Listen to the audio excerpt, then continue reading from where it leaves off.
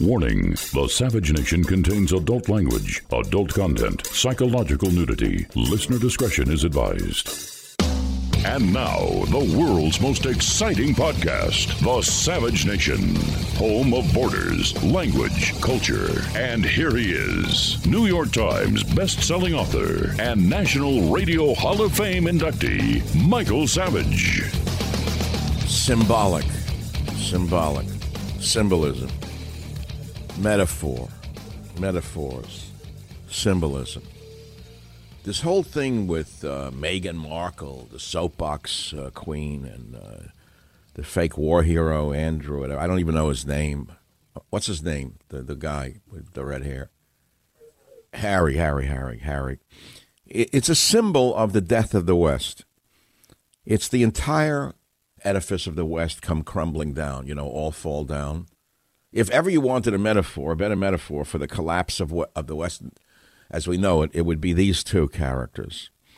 But then again, I get ahead of myself and behind myself, and I don't want to talk about it. Welcome to the Savage Nation.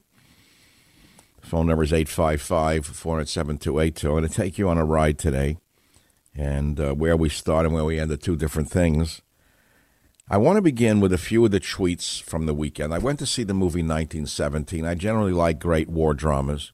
I thought I would like this because I've been studying World War I for many years. And here's my tweet. 1917, was I supposed to like this relentless display of the horrors of trench warfare? The plot, copied from Saving Private Ryan, is thin. Felt like being in a Coney Island horror train for kids. Well, so we all know war is hell. Why would anyone sit through this anti-war comic strip? Okay, no, a lot of you disagreed with me and agreed with me. Don't waste your money. And what's interesting is after I wrote that, I went and looked up reviews. You have to have guts to make a statement in this world to begin with. And you have to have guts to believe in what you see and what you say, which is what I've done for a quarter of a century. And yet this movie, 1917, they loved it. Golden Globes, they loved it. Classic Hollywood anti-war dreck. So I said, am I the only one who saw through it? And I looked up some reviews, and I'm going to read them to you. Nick Pinkerton, Film Comment Magazine, said, technical brio cannot redeem all that is callow and crass in Mendez's movie. The dialogue is pure placeholder stuffing. The approach, a clumsy collision of the Assassin's Creed video games and Elim Kimov's Come and See. Pete Vonderhaar in the Houston Press, I almost said Houston Press, I almost said Hooters Press, and the Houston Press, that's Houston, Texas. By relying on technique over most everything else, Mendez takes the focus from the characters where it truly belongs. Louis Project, Counterpunch, says, a rancid propaganda film with video game aesthetics. See, some people can see things for what they are. Let's see what else. Michael Calleri, Niagara Gazette, says the movie is weakened by two elements. The first is that following Schofield and Blake falters because neither young man is particularly interesting or has a good story backing up his character. Bingo, bingo, bingo. And then the next one says, Donovan Farley, Willamette Week, says, creatively conceived and beautifully executed 1970s and affecting an intense entry into the pantheon of war movies. I disagree with him. Next, New Statesman, Brian Gilby. Audiences should be absorbed by the physical challenges inherent in the soldier's mission, are likely to be thinking instead of the technical ones faced by the filmmakers. You see that? See that one? Couple of more of 1917. Walter Chaw, film freak, making a hollow spectacle of war is ignoble. Sometimes it's dangerously irresponsible. That is like a fortune cookie. That's like a fortune cookie. Sean Burns of the ARTERY says, it's cinema as a VR headset, with all the expressive qualities of the art replaced by a dull literal-mindedness, a quote-unquote immersive trip into unconvincing verisimilitude that makes a lousy substitute for drama. I wasn't alone. I wish I had sat in the movies with these guys because I left after 15 minutes. We could have gone out for a beer and pizza. So I left. That's all. End of story. Now, I'm not just going to talk about the movie. Man, most of you probably haven't seen it. But since I do news, views, and reviews for all these years on radio, this was a review. And that's the end of that one. Then yesterday I got pissed off at Chris Wallace, who I've always despised, for a number of reasons. I don't like his sneer primarily. The snotty, the snide, the sneer, the liberalism, the snake. So I tweeted this: Chris Wallace is a snake, a snide, shallow, hollow man, always trying to escape his father's legacy, which was not magnificent to begin with. A carbon copy of a true investigative reporter. Now that's a good summary of snide Chris Wallace. Got a lot of responses on that one.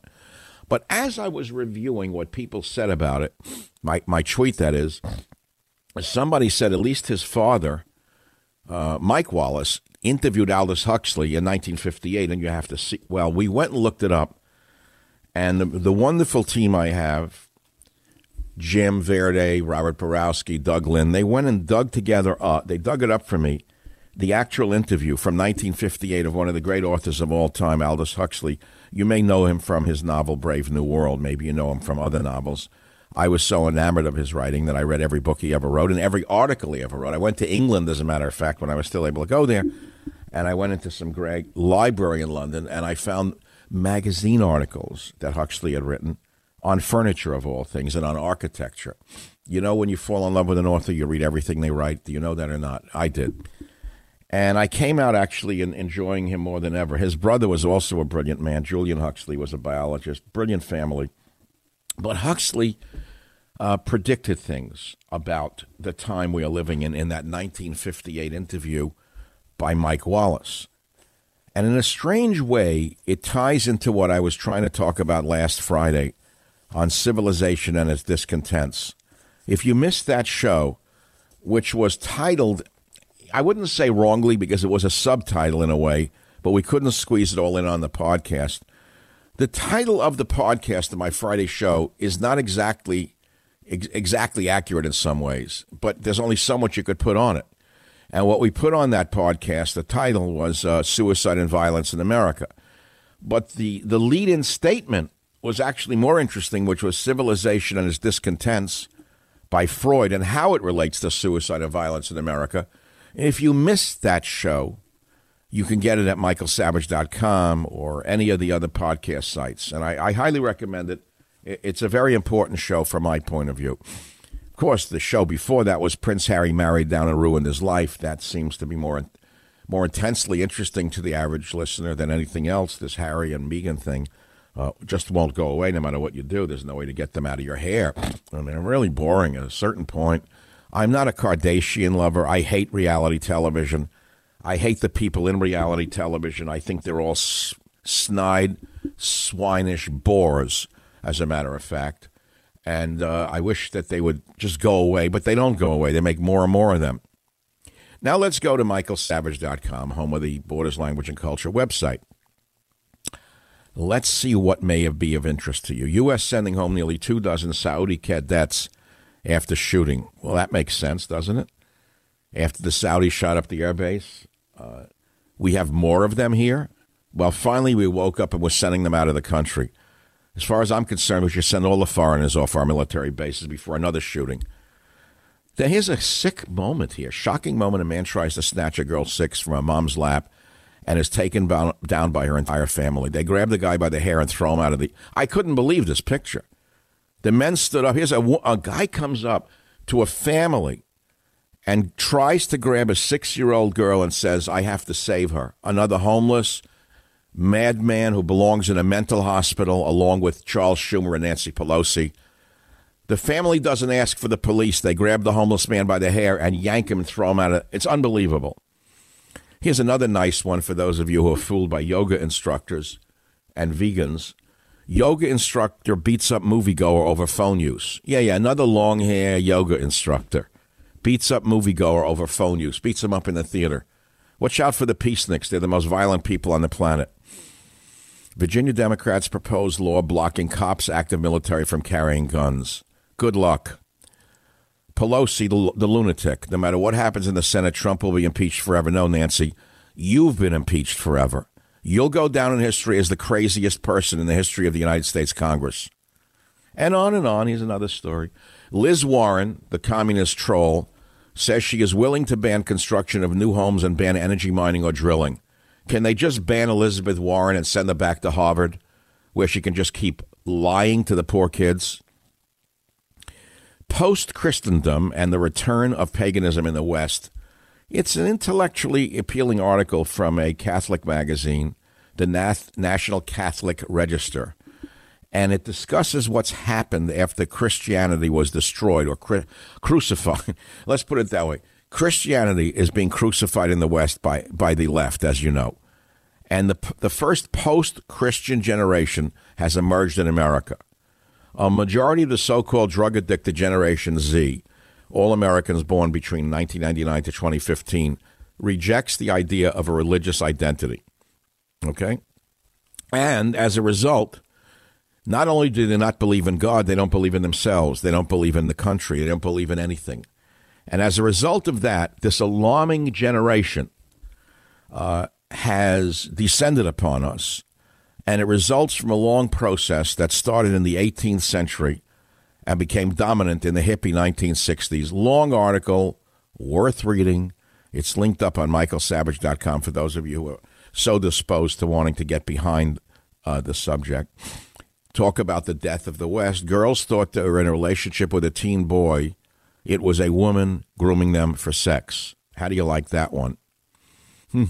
Dems silent on Iran protests as demonstrators blame the Iranian regime, not Trump, for the plane crash.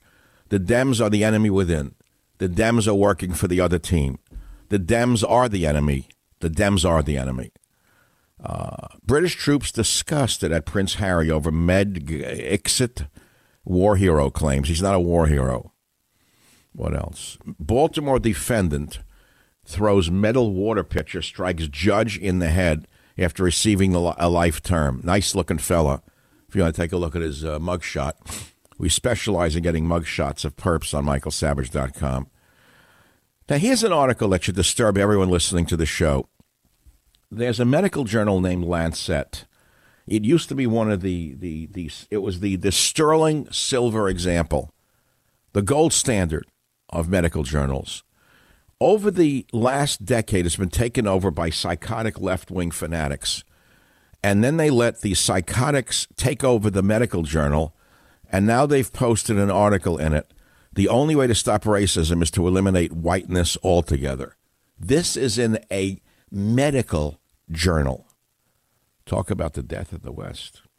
When I come back here on the Savage Nation, I have a real treat for me. I hope it's a treat for you. The guys put together a phenomenal couple of segments for us on Aldous Huxley, predicting the world that we are living in. Now, again, it's not just Brave New World with the alphas, betas, gammas, and deltas. We know who the deltas are. That would be Occasional Cortex. That would be Rashida Tlaib. That would be that group. Those are the deltas out of Brave New World who think that they're the alphas, but they're lower than the betas, lower than the deltas. They're actually the gammas. And the gammas are the loudest in the crowd. And so here's what I promised you. Aldous Huxley, Brave New World, predicted the world we live in. Drugs, brainwashing, tech fascism. To be discussed today on the Savage Nation radio program with original sound of Aldous Huxley right here on the Savage Seminar in Advanced Political Science. The Savage Nation. It's Savage on demand. You know, there's a lot for investors to be optimistic about these days. We've been riding the longest and best stock market run since World War II. The S&P is up over 400% since March '09. But what about you? Have your accounts more than quadrupled in the past decade? The sad truth is that most stock investors don't achieve the same performance as the overall market, leaving two-thirds of Americans still feeling like they'll have to work after retirement. So who's really profiting from all these massive gains? What would you do if you knew that the big banks and institutions tend not to follow the same advice that they give you? And what if you could learn where they buy, sell, and make profit? Well, take the first step by signing up for a free introductory class with Online Trading Academy. You'll find out more about our patented investing strategy designed to help you trade with the skills and confidence of the pros. This year, I want you to put financial education on top of your New Year's resolution list. Okay, so here it is. Visit otatrade.com/savage. That's otatrade.com/savage. And you're going to get 2 free tickets to a class in your area and get a professional insider's kit just for going to these seminars. And they're free. You got it? Write it down. otatrade.com/savage. otatrade.com/savage. And start knowing what the insiders do today. That's otatrade.com/savage. The Savage Nation. It's savage, uncut, unfiltered, and raw. It is the Savage Nation. It's your show, not mine. I lead the show, but it's your show. It's called Talk Radio. And you have to call and tell me, of all the subjects I raised, which one do you want me to talk about? What do you want me to discuss? Huxley? The death of the West? Any of the other topics? There are many topics. 855-407-282. Holly in California, line 1. Go ahead, you're on the air. Michael, I have a son that recently told me that Japanese eat Kentucky Fried Chicken on Christmas Eve as a tradition, and I was like, what? Kentucky Fried Chicken? So I looked it up, and sure enough, they do, because Japan is largely an atheist nation, which I had no idea. And, the things that we are afraid of happening in this country, like the parallel of the decline of society with the decline of religion, Japan is largely educated, they're polite, they're courteous to one another, and they're largely atheists. What would you think about that?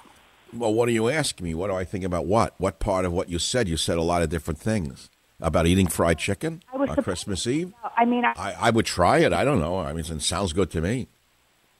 Well, I just feel like we hinge so much on religion, like keeping America moral and keeping it upstanding.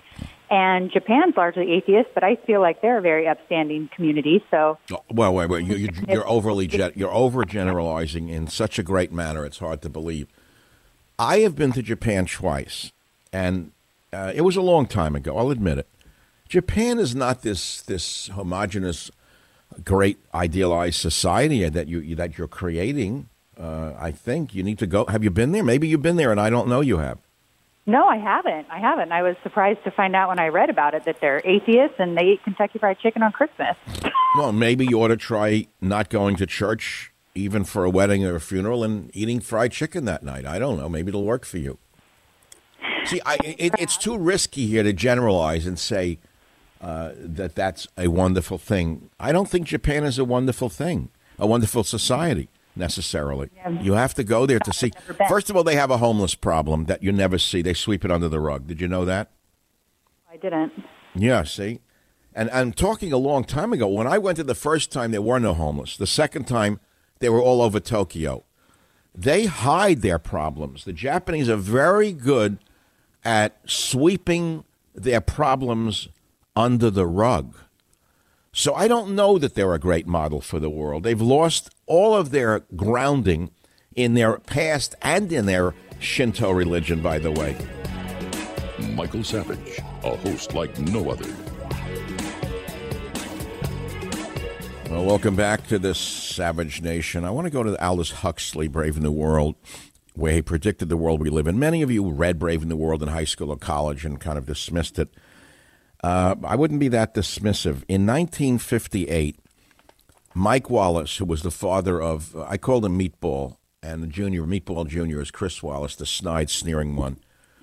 But at least Wallace did occasionally a good show. He did. He was a good interviewer. And he interviewed Aldous Huxley in 58, and he asked Huxley, as you see it, who and what are the enemies of freedom here in the United States? In other words, it was a leading question. Huxley didn't take the bait. And he said, I don't think you can say who in the United States. I don't think there are any sinister persons that are deliberately trying to rob people of their freedom, he said. But he said there are a number of technological devices which anybody who wishes to use can use to accelerate the process of going away from freedom, of imposing control. Here is Aldous Huxley in his own words in 1958 in H1. As you see it, who and what are the enemies of freedom here in the United States? Well, I don't think you can say who in the United States. I don't think there are any sinister persons deliberately trying to rob people of their freedom.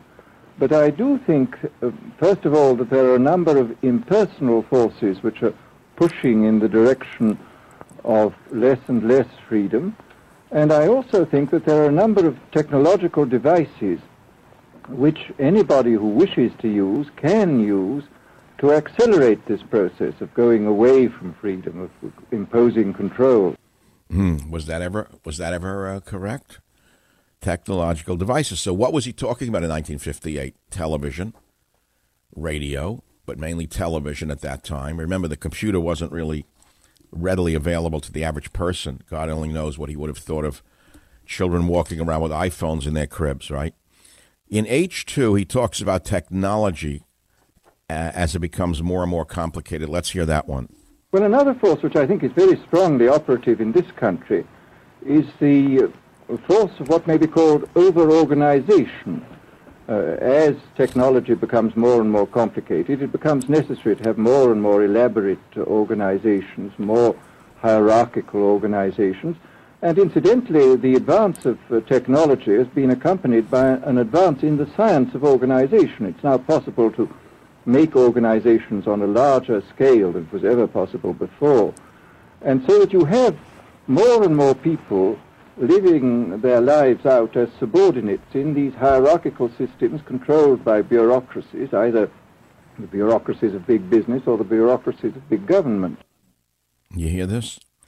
Now, he refers in the next clip, this is Aldous Huxley in 1958, interviewed by Mike Wallace, about Hitler and how Hitler used technology and terror to get where he was. Listen to H3.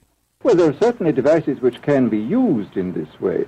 I mean, let us take, after all, a piece of very recent and very painful history is the propaganda used by Hitler, which was incredibly effective. I mean, what were Hitler's methods? Hitler used terror on the one kind, brute force on the one hand, but he also used a very efficient form of propaganda, which he was using every modern device at that time. He didn't have TV, but he had the radio, which he used to the fullest extent, and was able to impose his will on an immense mass of people. I mean, the Germans were a highly educated people. The Germans were a highly educated people. That, of course, is one of the great tragedies of civilization, which is that probably the most advanced civilization on the earth at the time, the German people, and incredible music and art and science became the most terrible on the planet because they used advanced technology to kill people, especially in the killing machines of the death camps. It's amazing what happened in that country at that time. He then talks about the communist countries in clip. Let's jump to H5. Robert, please listen to this one. Well, at present, the television, I think, is being used quite harmlessly. It's being used, I think, I would feel it's being used too much to distract everybody all the time. But, I mean, imagine, which must be the situation in all communist countries, where the television, where it exists, is always saying the same thing the whole time, is always driving along. It's not creating a wide front of distraction. It's creating a one-pointed drumming in of a single idea all the time. It's obviously an immensely powerful instrument. Doesn't that sound like ABC, CBS, NBC, PBS, and CNN always saying the same thing the whole time without mentioning the T word? It's around-the-clock propaganda against the President of the United States. This is absolutely an example of that. Now, what about pharmacology? Remember, in the late 50s, the psychoactive chemicals that most of you are on today didn't exist. What drugs were women and men on in the 50s? If a person was nervous or anxious, they probably took a type of Miltown or Librium called a meprobamate, which was very similar to the phenobarbital type of drugs. And many housewives were hooked on meprobamate or Miltown and Librium, and they would down it with a glass of wine. They were stoned most of the time. Not many, quite a few. And you don't know that. But that was about it. Then there were the bennies being given out by diet doctors in New Jersey and other places to the wives who felt they were didn't look like Marilyn Monroe. So they were hooked on Benzedrine, and they were psychotic from that. But the kind of drugs that Americans are on today were not even conceptualized at that time. The SSRIs, for example, for good and for bad, for better or for worse, they can be life-saving, don't get me wrong. They can make people's lives tolerable where they're intolerable. But there's been a lot of homicides and suicides tied to these SSRIs as an unexpected side effect of constantly playing with the serotonin levels in a person's brain. So Huxley predicted the pharmacology that was coming in clip 6. Listen to this. And I think it's quite on the cards that we may have drugs which will profoundly change our mental states without doing us any harm. I mean, this is the pharmacological revolution which has taken place, that we have now powerful mind-changing drugs which, physiologically speaking, are almost costless. I mean, they are not like opium or like cocaine, which do change the state of mind, but leave terrible results physiologically and morally. Did you hear that little piece about cocaine? That's 1958 now, in an interview by Mike Wallace, who was a phenomenal interviewer, incidentally. Let us see what he says in number 7 about drugs. I want to hear that one. In regard to the use of the drugs, we know there's enough evidence now for us to be able, on the basis of this evidence and using a certain amount of creative imagination, to foresee the kind of uses which could be made by people of bad will with these things, and to attempt to forestall this. And in the same way, I think with these other methods of propaganda, we can foresee and we can do a good deal to forestall. I mean, after all, the price of freedom is eternal vigilance.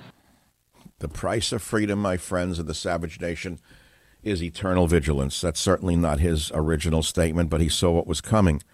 Not finally for the day, but finally for this segment. In, I believe in clip 7, he talks about drugs again. Let's hear. Did we play 7? Yes. So let's go to number 8. I think this is a great one. Now, I think what is going to happen in the future is the dictators will find, as the old saying goes, that you can do everything with bayonets except sit on them. That if you want to preserve your power indefinitely, you have to get the consent of the ruled. And this they will do partly by drugs, as I foresaw in Brave New World, partly by these new techniques of propaganda. They will do it by bypassing the sort of rational side of man and appealing to his subconscious and his deeper emotions and his physiology even, and so making him actually love his slavery. I mean, I think this is the danger, that actually people may be in some ways happy under the new regime, but they will be happy in a situation where they oughtn't to be happy. You hear? Happy as slaves. Happy little slaves. All because of brainwashing and the use of drugs. Now, if you read Brave New World in high school or college, which many of you have read, you remember the society was being created in laboratories. I loved that when I first read it in high school. God, did it revolutionize my thinking. And they would alter the embryo and the development of the embryo with outside influences, whether they be chemical or through stimuli, and they could then create the zygote that they wanted, and it could emerge into the human that they wanted, whether it would be an alpha human that would be born, meaning the highest level of intellect that would be running the society, or the beta or the delta or the gamma and the others. And it was amazing to read how he foresaw the future of the world. Now, have we gotten to the alpha, beta, delta, and gamma? I think when you listen to some of the dumbest people in the history of the world in Congress, you have to say to yourself, how did so many deltas and gammas wind up in Congress? You have to ask yourself that question. The answer is, take a look at the districts they're in. They're largely non-English speaking, yes, I will say it, districts where the people do not even understand the language of the land. They are, you take occasional Cortex's district in Queens, for example, 55% of it are illegal aliens who should never have been able to vote to begin with. Most of them do not read or speak English. They don't even know what the heck she is talking about. All they know is that she's young and she has 2 Hispanic last names, and so they vote for any of her crazy statements. This is the danger that we are in. I'll be back in a moment. Home of borders, language, culture, the Savage Nation. I want to settle back now and take a deep breath. What I have given you thus far in this program is immense. I've given you film reviews. I've given you book reviews. I've given you philosophy, poetry, science. And you, my audience, who I love dearly, are acting exactly the way Huxley predicted the world would act after it had been brainwashed and drugged into submission. Because I did not say Trump once, or Pelosi once, or Schumer once, or impeachment once, there are no phone calls. Now, I've been in radio for a quarter of a century. People used to call on a wide range of esoteric topics. It's over. People don't call on anything except Donald Trump, for or against him. And they are therefore representing what happens in a dictatorship run by the drug industry and the media industry, which is kind of sad. So would you like me to continue talking about topics such as Aldous Huxley, because that's all I'm going to talk about, or would you like me not to talk at all, because I can do that as well? I'm going to let you decide how you want this show to go. If you're unable to call on the topics that I've given you, ranging from a film review of 1917 to The Brave New World, to the sound from the 1958 interview with Mike Wallace, you're going to have to call the show in the next hour to make the show work. The phone number is 855-400-7282, 855-400-SAVAGE. Now, while you're thinking about dialing, if you can even get involved anymore, I don't know what it is. I don't think people really want to call shows unless it's the most basic statement about Donald Trump. Donald Trump good, Donald Trump bad. How can a society have devolved to this point? I can't say I'll never understand. I do understand it. It's from brainwashing. Why do you think I'm talking about Huxley's predictions about the future?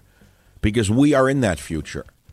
Most of you are on medication and you are brainwashed by the media. And you're incapable of discussing virtually anything except the T word. So therefore, where is talk radio going to be in 5 years of this? Tell me. Grunting? All sit there and grunt to each other, read ads?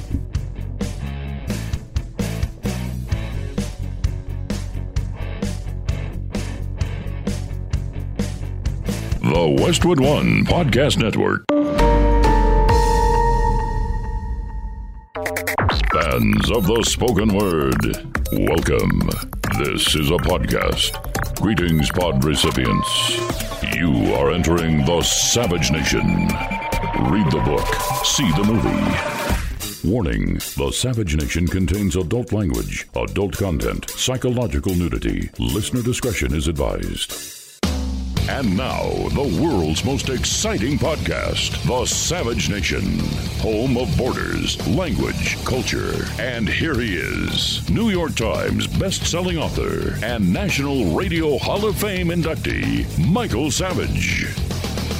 Democracy depends on the individual voter making an intelligent and rational choice for what he regards as his enlightened self-interest in any given circumstance.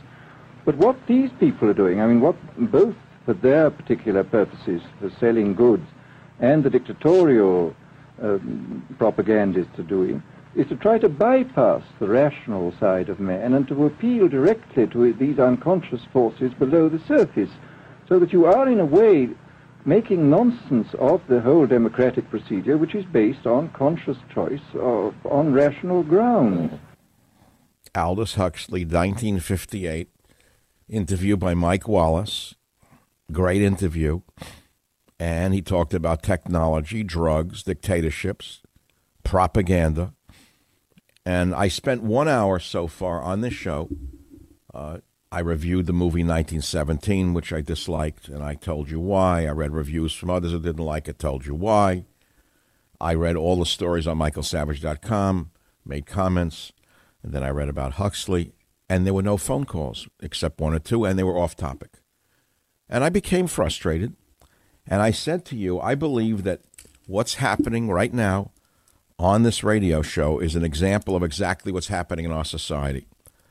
That society has been so brainwashed and drugged that the talk radio audiences in particular are almost incapable of discussing anything except Democrat, Republican, Trump, you name it, 1, 2, 3, and that's it. And for me, it's not worth doing the show if I can't get callers like you, because I know you're out there. I said that to you at the end of the last hour. I'm very upfront with you.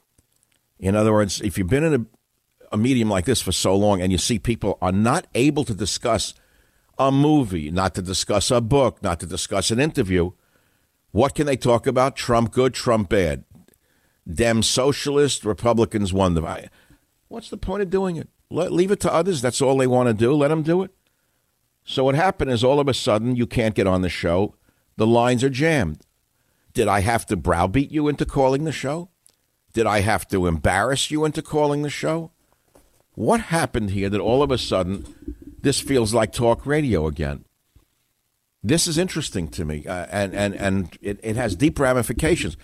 You could almost say Savage gets frustrated with his audience, says the audience is incapable of a discussion outside of Donald Trump and the Democrats, and all of a sudden they're calling on all the topics that he was trying to talk about, like a movie review on the movie 19, et cetera, et cetera. It's very interesting to me what's going on, but you are there. So let's take the calls in the order that we have them up here on the Savage Nation, and thank you for calling. Line 1, Rob in San Jose, you're listening on KSFO. What's on your mind? Hey, thanks, Michael, for taking the call. Aldous Huxley, I didn't know. All right, okay, Rob, sorry, I can't hear you. Are you on a cell phone or what? Can you hear me now?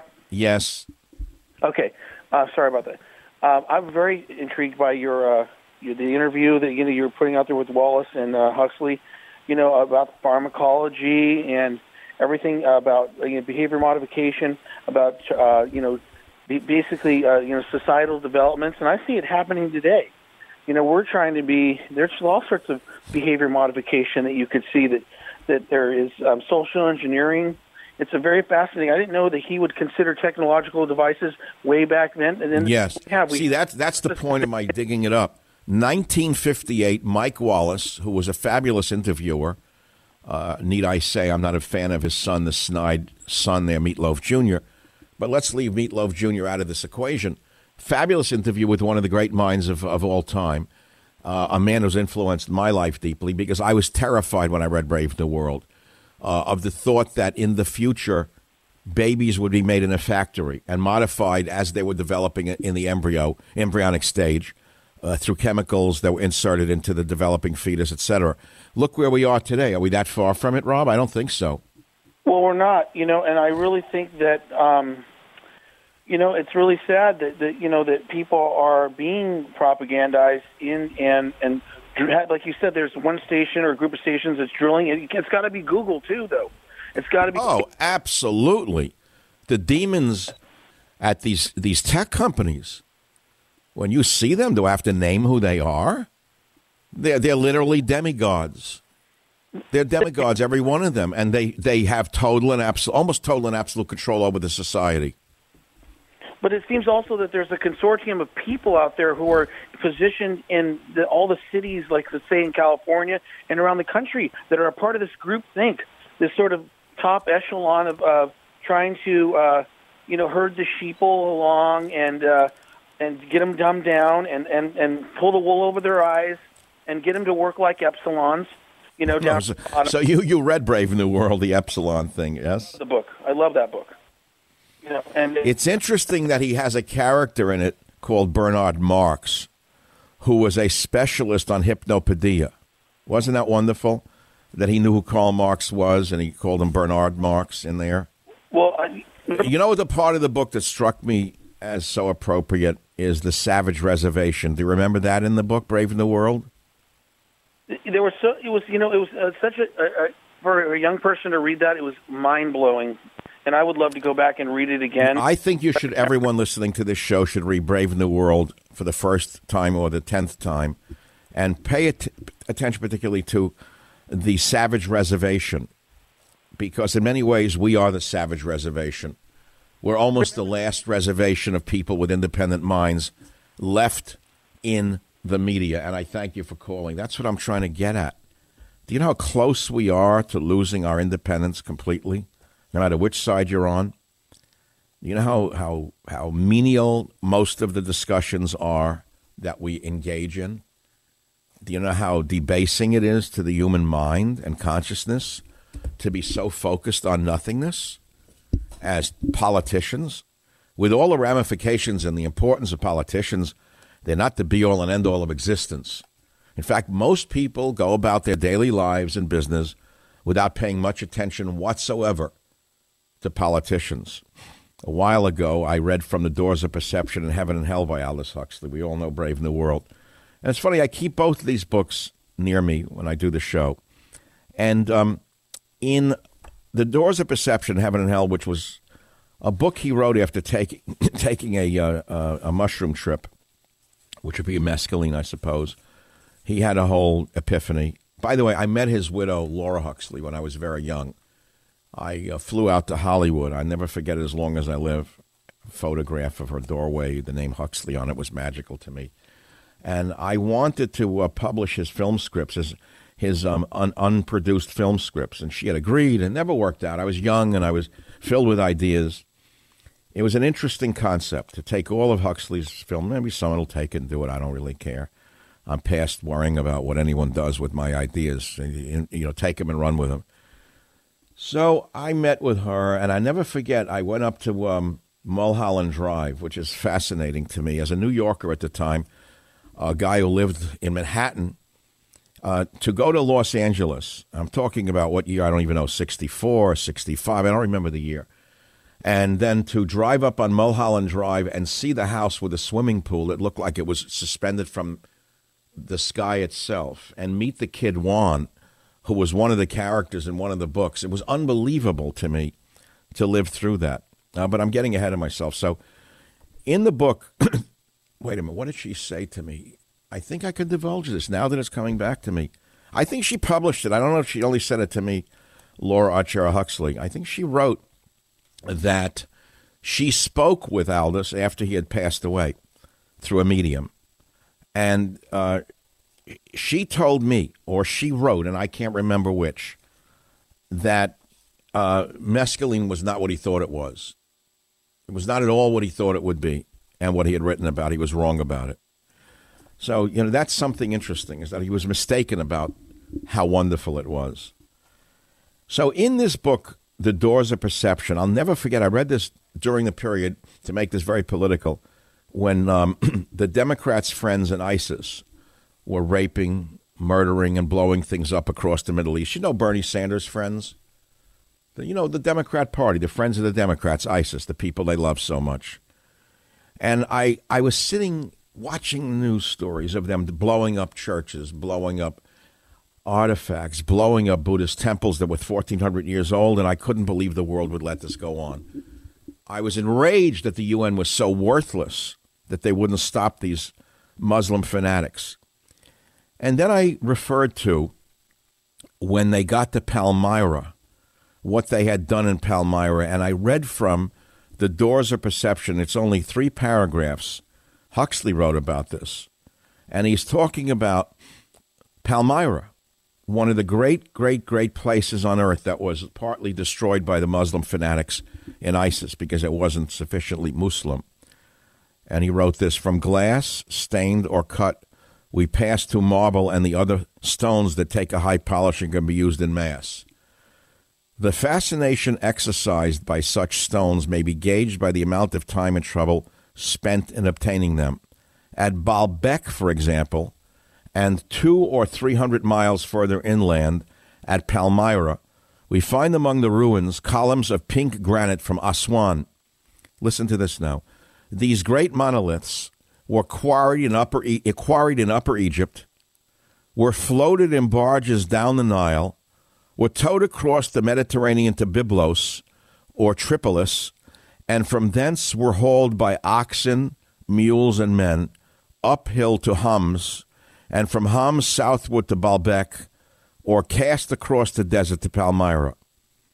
What a labor of giants, and from the utilitarian point of view, how marvelously pointless. But in fact, of course, there was a point that existed in a region beyond mere utility. Polished to a visionary glow, the rosy shafts proclaimed their manifest kinship with the other world. At the cost of enormous efforts, men had transported these stones from their quarry on the Tropic of Cancer, and now, by way of recompense, the stones were transporting their transporters halfway to the mind's visionary antipodes. I've never heard writing like this in my life, nor a vision like this. It's beyond comprehension what we have lost as we have descended into the age of Google. This is the Savage Nation. The Savage Nation. It's Savage on Demand. Yeah, welcome back to the Savage Nation. We are jammed with people like yourself who can think and still listen to talk radio, unable to discuss something other than Donald Trump or Bernie Sanders or Democrat or Republican, or they have a vocabulary beyond socialism. It's unbelievable to me what's been lost, and I'm glad you're calling, frankly. Bay Area Helen, line 7, welcome to the program. Thank you. I have tears in my eyes. It is so, please continue always to speak of poetry and the world. It's so refreshing to know people know how to spell Iraq without a K. I crave that. I live on... Well, that's why I've been talking about Aldous Huxley. You have the deltas and the gammas who can hardly speak English, who are so filled with themselves, and the media seems to promote them, the deltas and the gammas, don't they? Yes, they do. It's disheartening, but that's why... You open up a newspaper run by Murdoch, and he has another delta or gamma in a bikini showing her breasts and her behind. Or lately, we were supposed to be concerned with the abs of a human being, not the cerebrum of a human being. In other words, the most important part of a human being is no longer the mind or the soul, it's the abs. This is the world according to Rupert Murdoch, because it sells newspapers and it produces clicks on websites. This is the madness that Huxley was warning about, Helen. Yes, yes. Well, I'm not going to sit here and lament it. I'm just going to look, tie it back to my podcast from Friday. Went over, I would say went over people's heads. They didn't really hear me. I talked about Freud, civilization and its discontents. I talked about psychoanalysis. I talked about suicide amongst males. I try to connect the two. Maybe I failed. Maybe it was my fault. Maybe my seminar was not clearly thought out. Maybe I combined too much at once. But now this one is a different point of view altogether. Now, before we move on, we have a short period of time here. I want you to listen to Huxley on brainwashing of children. Listen to this. When you see them bringing in drag queens into the first grade, when you see them trying to brainwash our children into believing there's more than two sexes, you understand how far this society has collapsed because people are cowards and they're afraid of the terrorists, the social engineering terrorists. Listen to 11 and 12. Well, I mean, here, this whole question of children, I think, is a terribly important one, because children are quite clearly much more suggestible than the average grown-up. And suppose that for one reason or another, all the propaganda was in the hands of one or very few agencies, you would have an extraordinarily powerful force playing on these children, who after all are going to grow up and be adults quite soon. I do think that this is not an immediate threat, but it remains a possible threat. And you can read in the trade journals the most lyrical accounts of how necessary it is to get hold of the children, because then they will be loyal brand buyers later on. Mm-hmm. But I mean, again, you just translate this into political terms. The dictator says they will be loyal ideology buyers when they're grown up. All democracies are based on the proposition that power is very dangerous and that it's extremely important not to let any one man or any one small group have too much power for too long a time. After what are the British and American constitutions except devices for limiting power? And all these new devices are extremely efficient instruments for the imposition of power by small groups over larger masses. Now, that explains how people with very bad intellects, if any intellects whatsoever, do I have to name them? Such as occasional Cortex and the entire left-wing brigade of social fascists, have gained such a grip on the brainwashed, pharmacologically altered children of America. More when I return on The Savage Nation. Michael Savage, a host like no other. First of all, it's a question of education. I think it's terribly important to insist on individual values. I mean, there is a tendency, as you probably read a book by White, The Organization Man, a very interesting, valuable book, I think, where he speaks about the new type of group morality, group ethic, which speaks about the group as though the group was somehow more important than the individual. Group morality, group ethics. Was he right or was he wrong? Was he right or was he wrong? Now combine that with Adderall, Ritalin, Adderall, whatever else they've been throwing at our children for 10 years now, and what you have is a complete generation of zombies. Not only do they not know their own history, they don't know the history of their own people, their own family. They don't know anything about America, what made America. All they know is the garbage that the communists in the school system have put into their undeveloped brains. And as a result, you have people like Bernie Sanders who can come along, again, the most dangerous man in the history of American politics, precisely because he looks harmless. Remember, if he was a flaming communist, which is what he is, and he screamed and yelled on the platform instead of making himself look like a feeble old man from New York who just wants the goodness for society and the goodness for mankind, he isn't that. He is the most dangerous man in American political history. How else can you explain, I'm going to jump to politics for 1 minute, that a man like Bernie Sanders would thank the most phenomenal anti-Semite Jew hater in history, Rashida Tlaib? Listen to clip number 1. Listen to the madness of this man. I wanted to thank Rashida Tlaib for doing that exactly. What she and other members of the so-called squad are doing is every day, because I know these guys and they're out there fighting. What Rashida is doing every day. Now, here's a guy who was not Jewish when he started to appear on the national stage. He said he had no religion. Then his handlers told him, you better identify as a Jew. You'll get some traction amongst the liberal Jews who were suicidal by and large. Then he declared he was Jewish. And now he's supporting a phenomenal anti-Semite who hates Jews and hates Israel in order to appeal to the Muslim vote, especially those of the type that would appeal, that would be of some interest to this Tlaib character.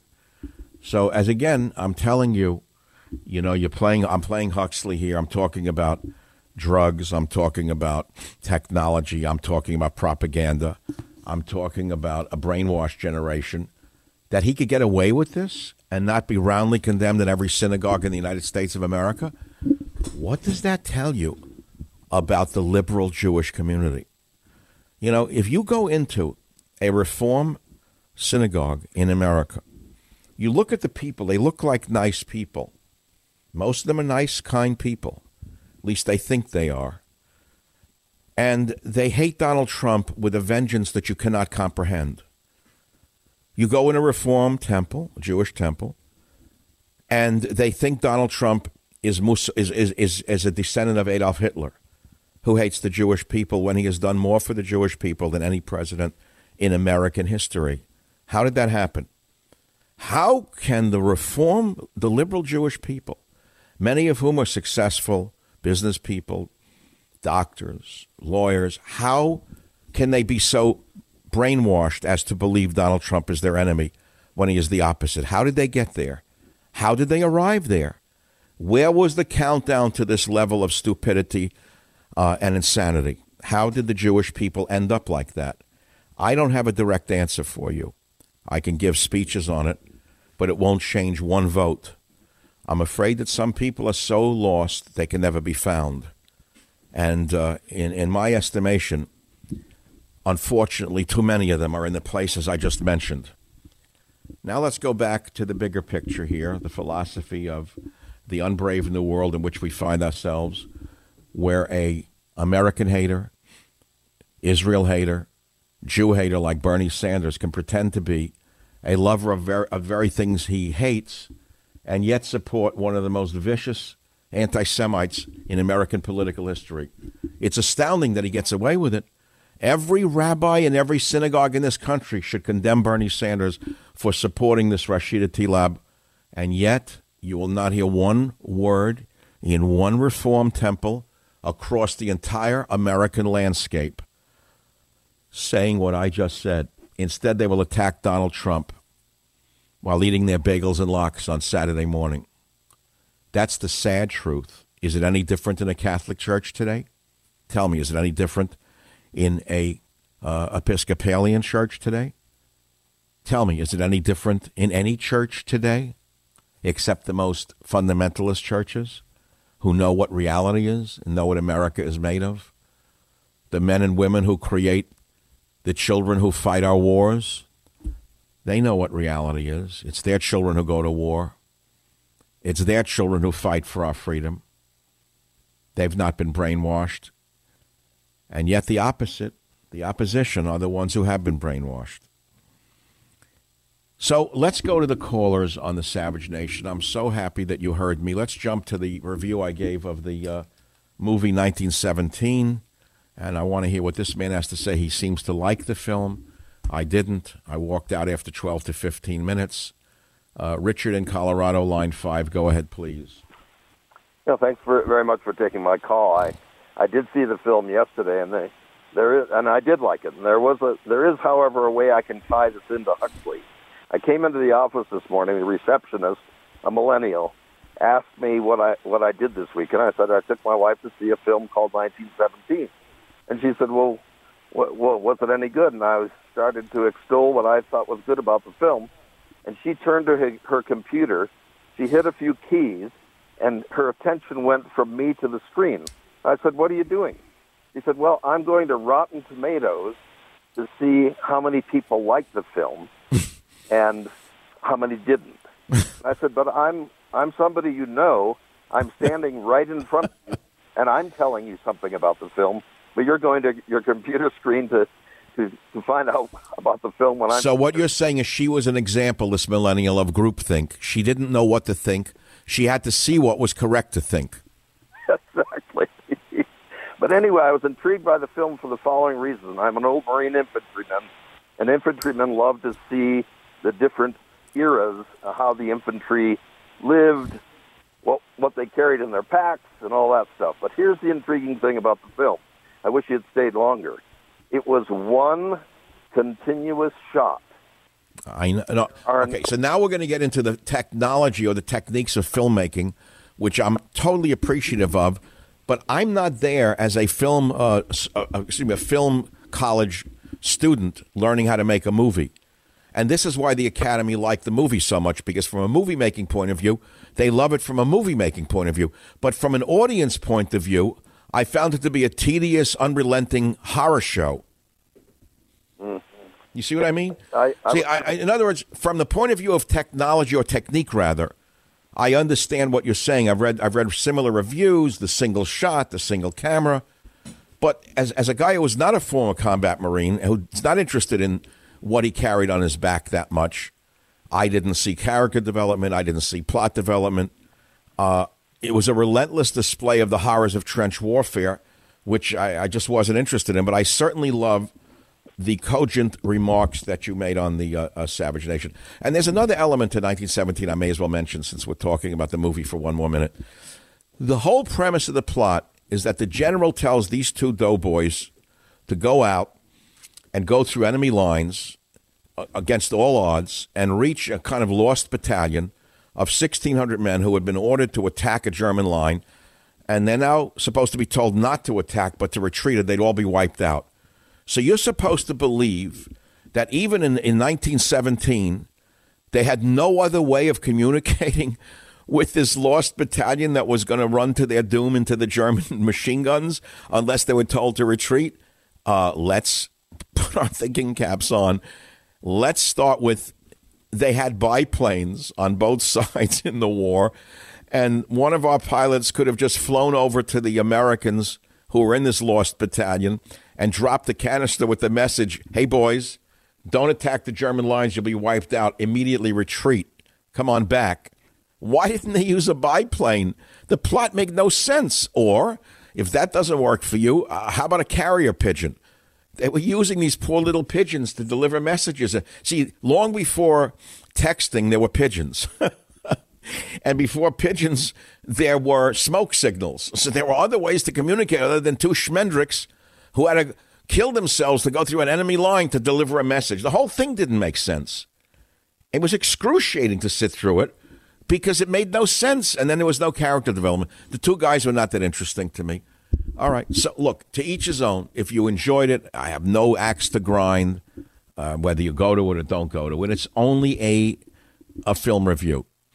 My other tweet was Chris Wallace is a snake, a snide, hollow man, always trying to escape his father's legacy, which was not really magnificent. Chris Wallace is a carbon copy of a carbon copy of a true investigative reporter. Now, that triggered an enormous response on my Twitter feed. And in that response, someone said, yeah, but his father, Michael Wallace, did a great interview with Aldous Huxley. And I looked it up, and that's why I'm doing the show today. So I'm telling you, I learn even from Twitter. I get some very intelligent people who tweet. Not everyone's a dummy, on social media. And some people do know what's what and who's who and how. So I want to thank those of you who mentioned the Mike Wallace interview for keying us to that today. So before I take a quick break, let's take another quick call on the Savage Nation. South Carolina, Mario, line 9. Go ahead. You're up on the Savage Nation. Yes, hello. Hi there. Hi, I was just calling. Sorry, I had to take off speakerphone. I just love that you're talking about Aldo Huxley.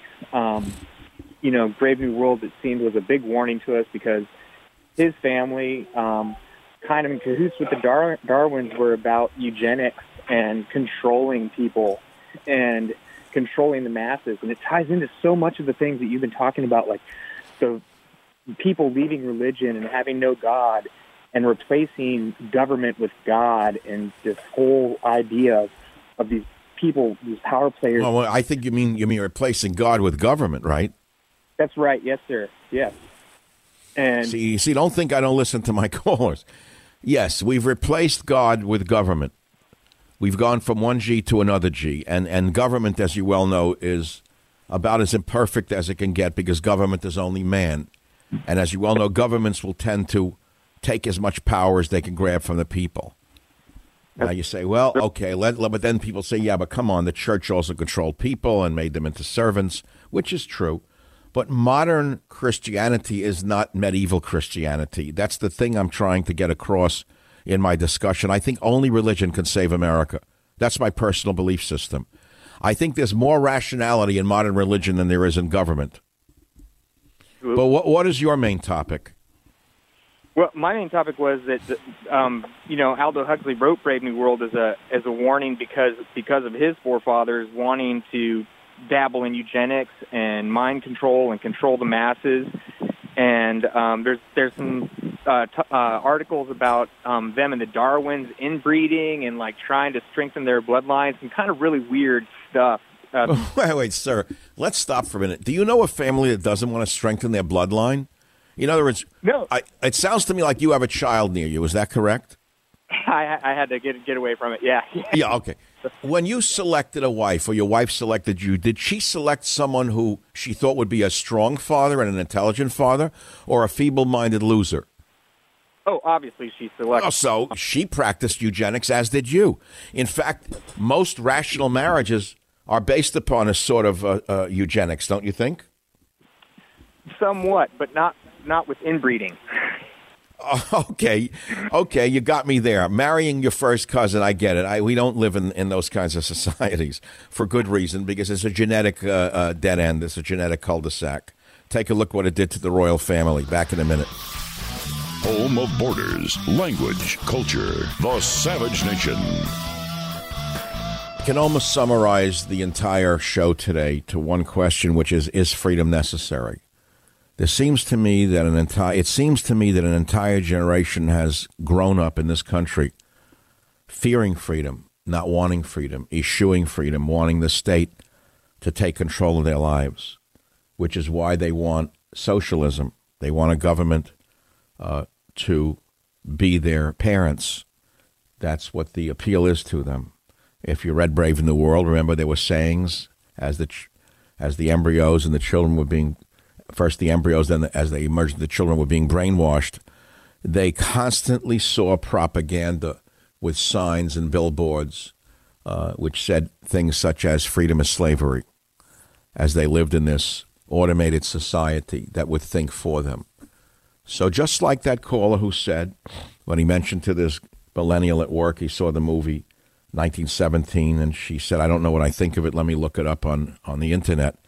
To her, freedom is slavery. She doesn't know what to think. She'd rather be a slave to Google, a slave to the iPhone. This is the exact danger that Huxley warned us about. And it's all in the hands, when you think about it, of people like the character who runs Apple, a very dangerous dictatorial type, which we can go into at another time. There's too much power in too few hands. A rational government would break up these big tech companies. It's never going to happen. I saw this a long time ago. They've been in and out of this White House. Sorry to tell you, it looks to me like deals were made with some of these guys in ways I will never, ever know or understand. And as a result, there will be no breakup of big tech, which is a disaster for humanity. I guess that's the concluding remarks of today's program on the Savage Nation. How do I summarize it? I don't know what the title is. I think it's something like Aldous Huxley predicted the world we would live in: drugs, brainwashing, tech, fascism. To be discussed today on the Savage Nation radio program with original sound of Aldous Huxley. If you missed any of the program today, you can get it later on the podcast, which can be found at michaelsavage.com, Apple Podcasts of all places, or wherever else you get your podcasts. Thanks for listening.